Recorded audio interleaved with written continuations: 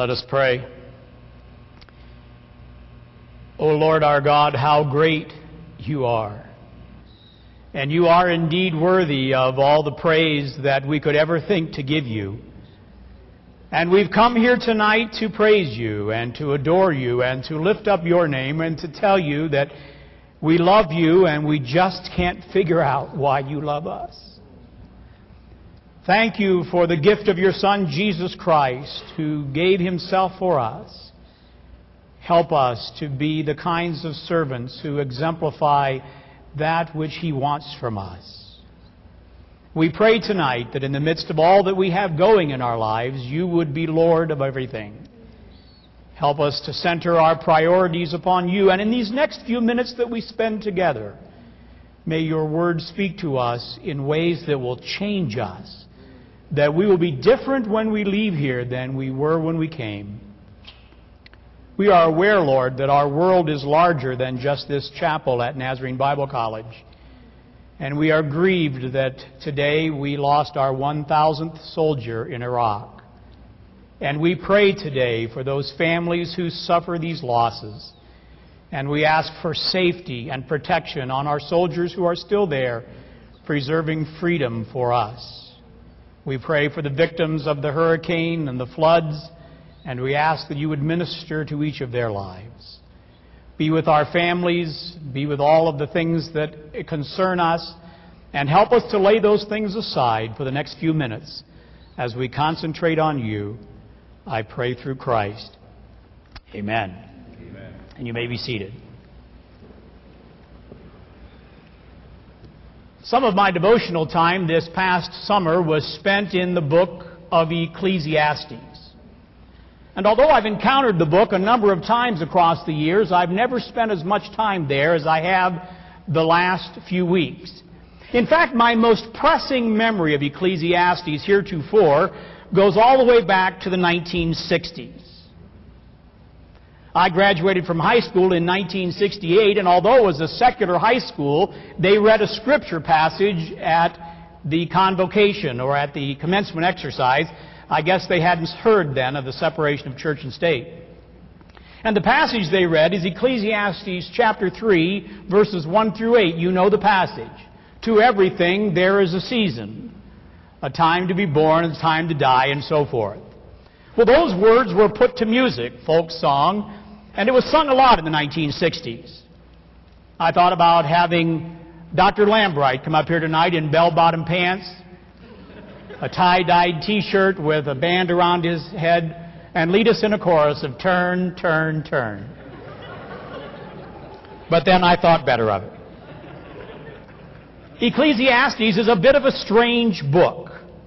It, like the Proverbs, is filled with sound bites of advice, but unlike the Proverbs, much of it is written from a negative perspective.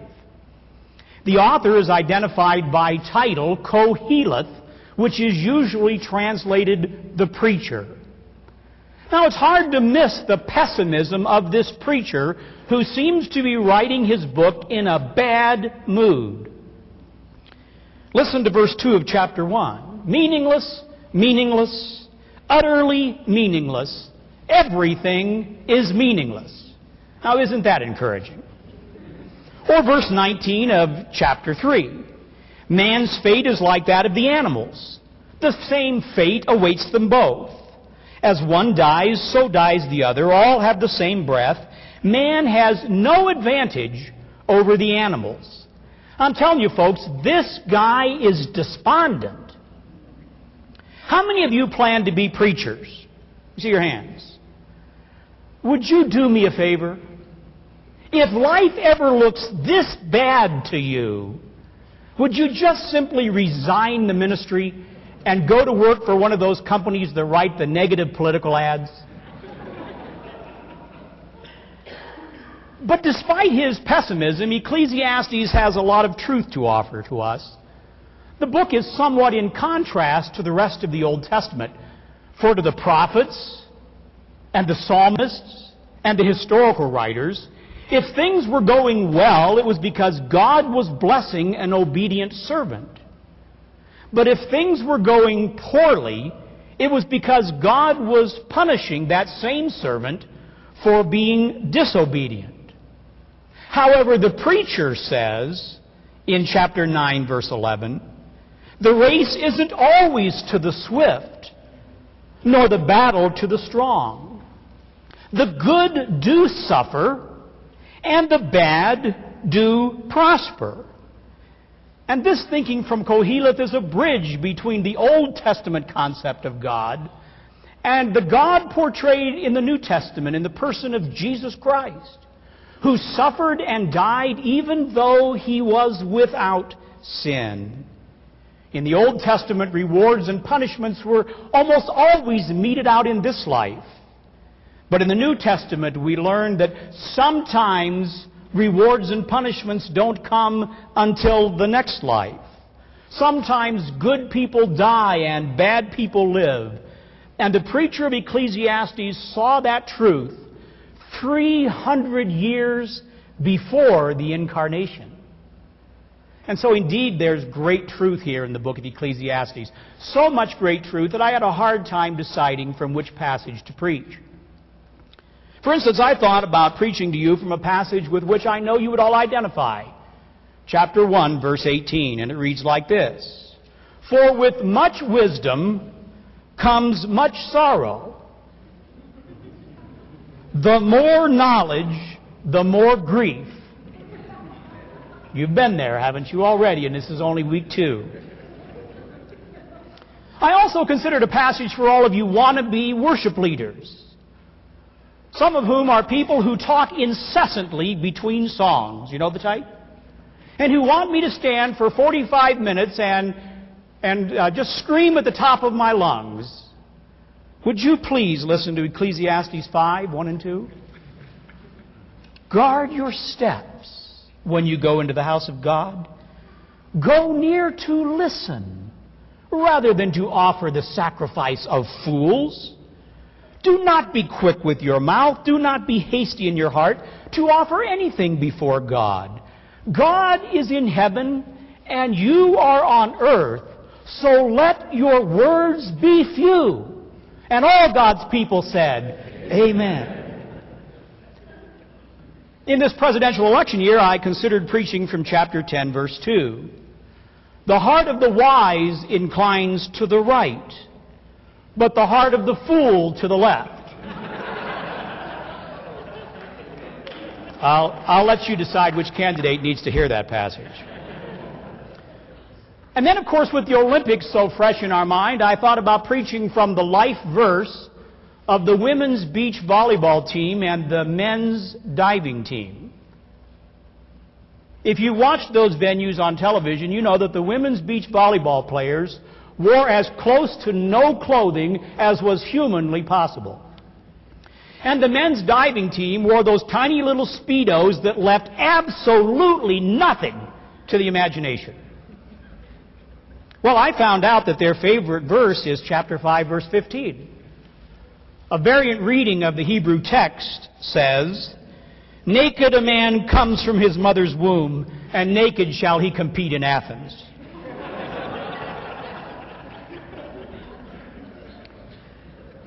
But actually, it was another Olympic sport that formed the foundation of the backdrop for the sermon I want to preach you tonight, women's gymnastics. Their athletes are asked, among other things, to perform a routine on the balance beam.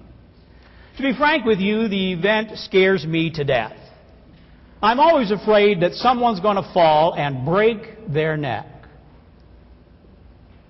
Young ladies turn somersaults, jump, dive, run, and spin on a 4-inch piece of wood poised precariously above the floor. It's a grueling sport, but it's not unlike what you face as students at Nazarene Bible College. For well-meaning professors who are sitting right out there in the same seats with you ask you to do all kinds of academic gymnastics, called sermons and research papers and exams and other things. And while you're doing that, you're supposed to maintain balance with that family who wants some of your time, with that boss who wants you to give an honest day's work for an honest day's pay, with the responsibilities in the church, with your civic duties, and with those telephone calls that want you to come back home for grandma's funeral. In all of those things, you need to maintain your balance. And that leads us to the title of tonight's message and to the text. And performing next on the balance beam is, and you put your name in there, because as a Bible college student, you are performing on this balance beam we call life at Nazarene Bible College. And the text is Ecclesiastes 7, verses 15 through 18. Ecclesiastes 7, verses 15 through 18. In this meaningless life of mine I have seen both of these, a righteous man perishing in his righteousness and a wicked man living long in his wickedness. Do not be over-righteous, neither be over-wise. Why destroy yourself? Do not be over-wicked, and do not be a fool. Why die before your time? It is good to grasp the one and not let go of the other. The man who fears God will avoid all extremes. Has the writer of Ecclesiastes slipped a cog?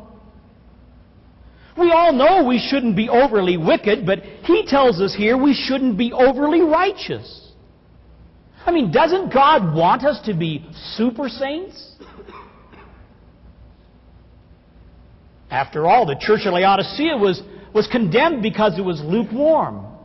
And Jesus himself said, "Blessed are those who hunger and thirst after righteousness." Well, how does all of that fit in with Koheleth's counsel that we shouldn't be overly righteous? Well, I think in order to understand that, we need to see three things about righteousness. First, though this passage does not deal with it explicitly, it's essential that we remember that to the Old Testament believer, righteousness was almost always tied to what a person does, rather than to a relationship with God the Father Almighty. Tied more to right conduct than to a condition of the heart. In the Old Testament, righteousness was measured by how many sacrifices you made, how many prayers you prayed, and how much you gave in the offering. Mind you now, that was never God's intention. God always desired mercy rather than sacrifice. God always wanted to have a relationship with His creation. But many of those in the Old Testament failed to comprehend that. And so they defined their righteousness by that which they did. They failed to see the difference between acting righteous and being righteous. And Jesus had many encounters with the Pharisees of His day over that very same issue. Koheleth here is trying to tell us the same thing Jesus told us.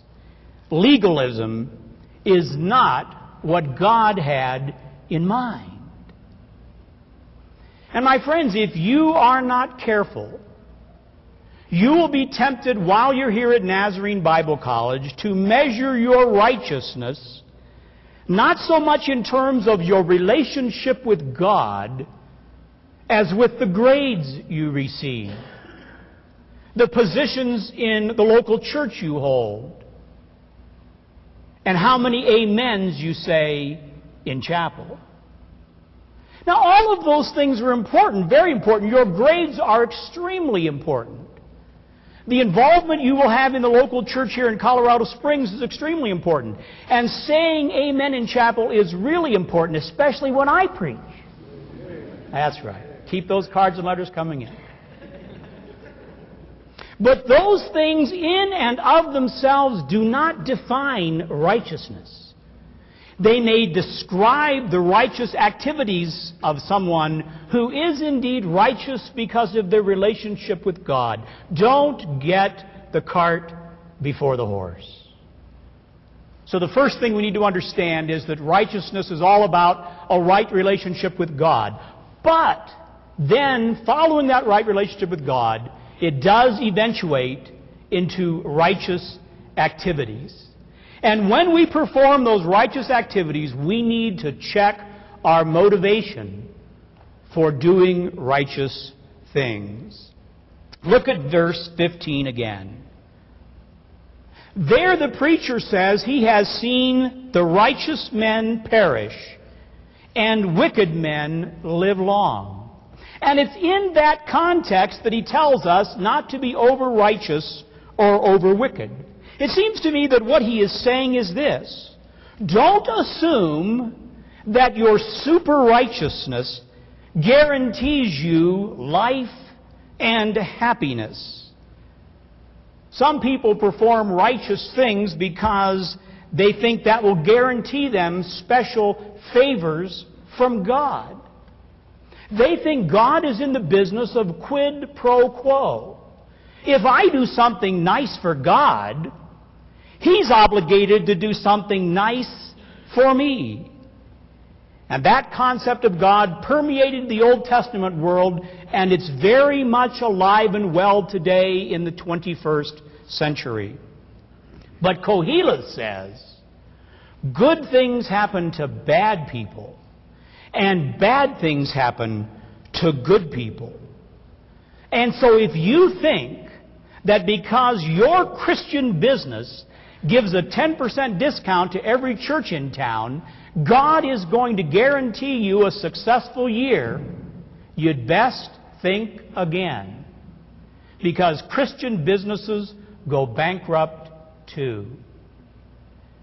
And if you think because you go to church and pay your tithe, God is going to guarantee you wealth and health, you'd best think again. Because good and godly people get sick too. Have you examined your motives for being righteous? Are you conducting righteous things because of your relationship with God? Or are you doing righteous things because you expect favors back from God? Ask yourself that question when you lay your head on the pillow tonight, would you? But the third truth from Kohelet is where I want us to spend the rest of our time this evening. It is just as he says. We need to find a middle ground between godliness and worldliness. The man who fears God will avoid all extremes, the passage says. He seems to be telling us if you're going to survive in this life, you're going to have to walk the balance beam between good and evil, right and wrong, righteousness and wickedness. Some of you, I rather suspect, are too worldly, and you need to step it up a notch in your walk with God. You say, oh, no, Dr. Butler, that surely couldn't be true of students at Nazarene Bible College who are preparing for ministry. Well, I need to remind you that the devil is still alive and well, even in the midst of your ministry preparation. And in this secularized world in which we live, there are great temptations to compromise theological and societal norms. And before we know it, we can be off into worldly things. And so I want to ask you, if someone were to see the places you frequent for entertainment, including the internet, and if they were to hear the way you talk about God or fail to talk about God, would they be able to tell you from the most secular person who lives in your apartment complex? I get the impression that some Bible college students are trying to study for ministry incognito.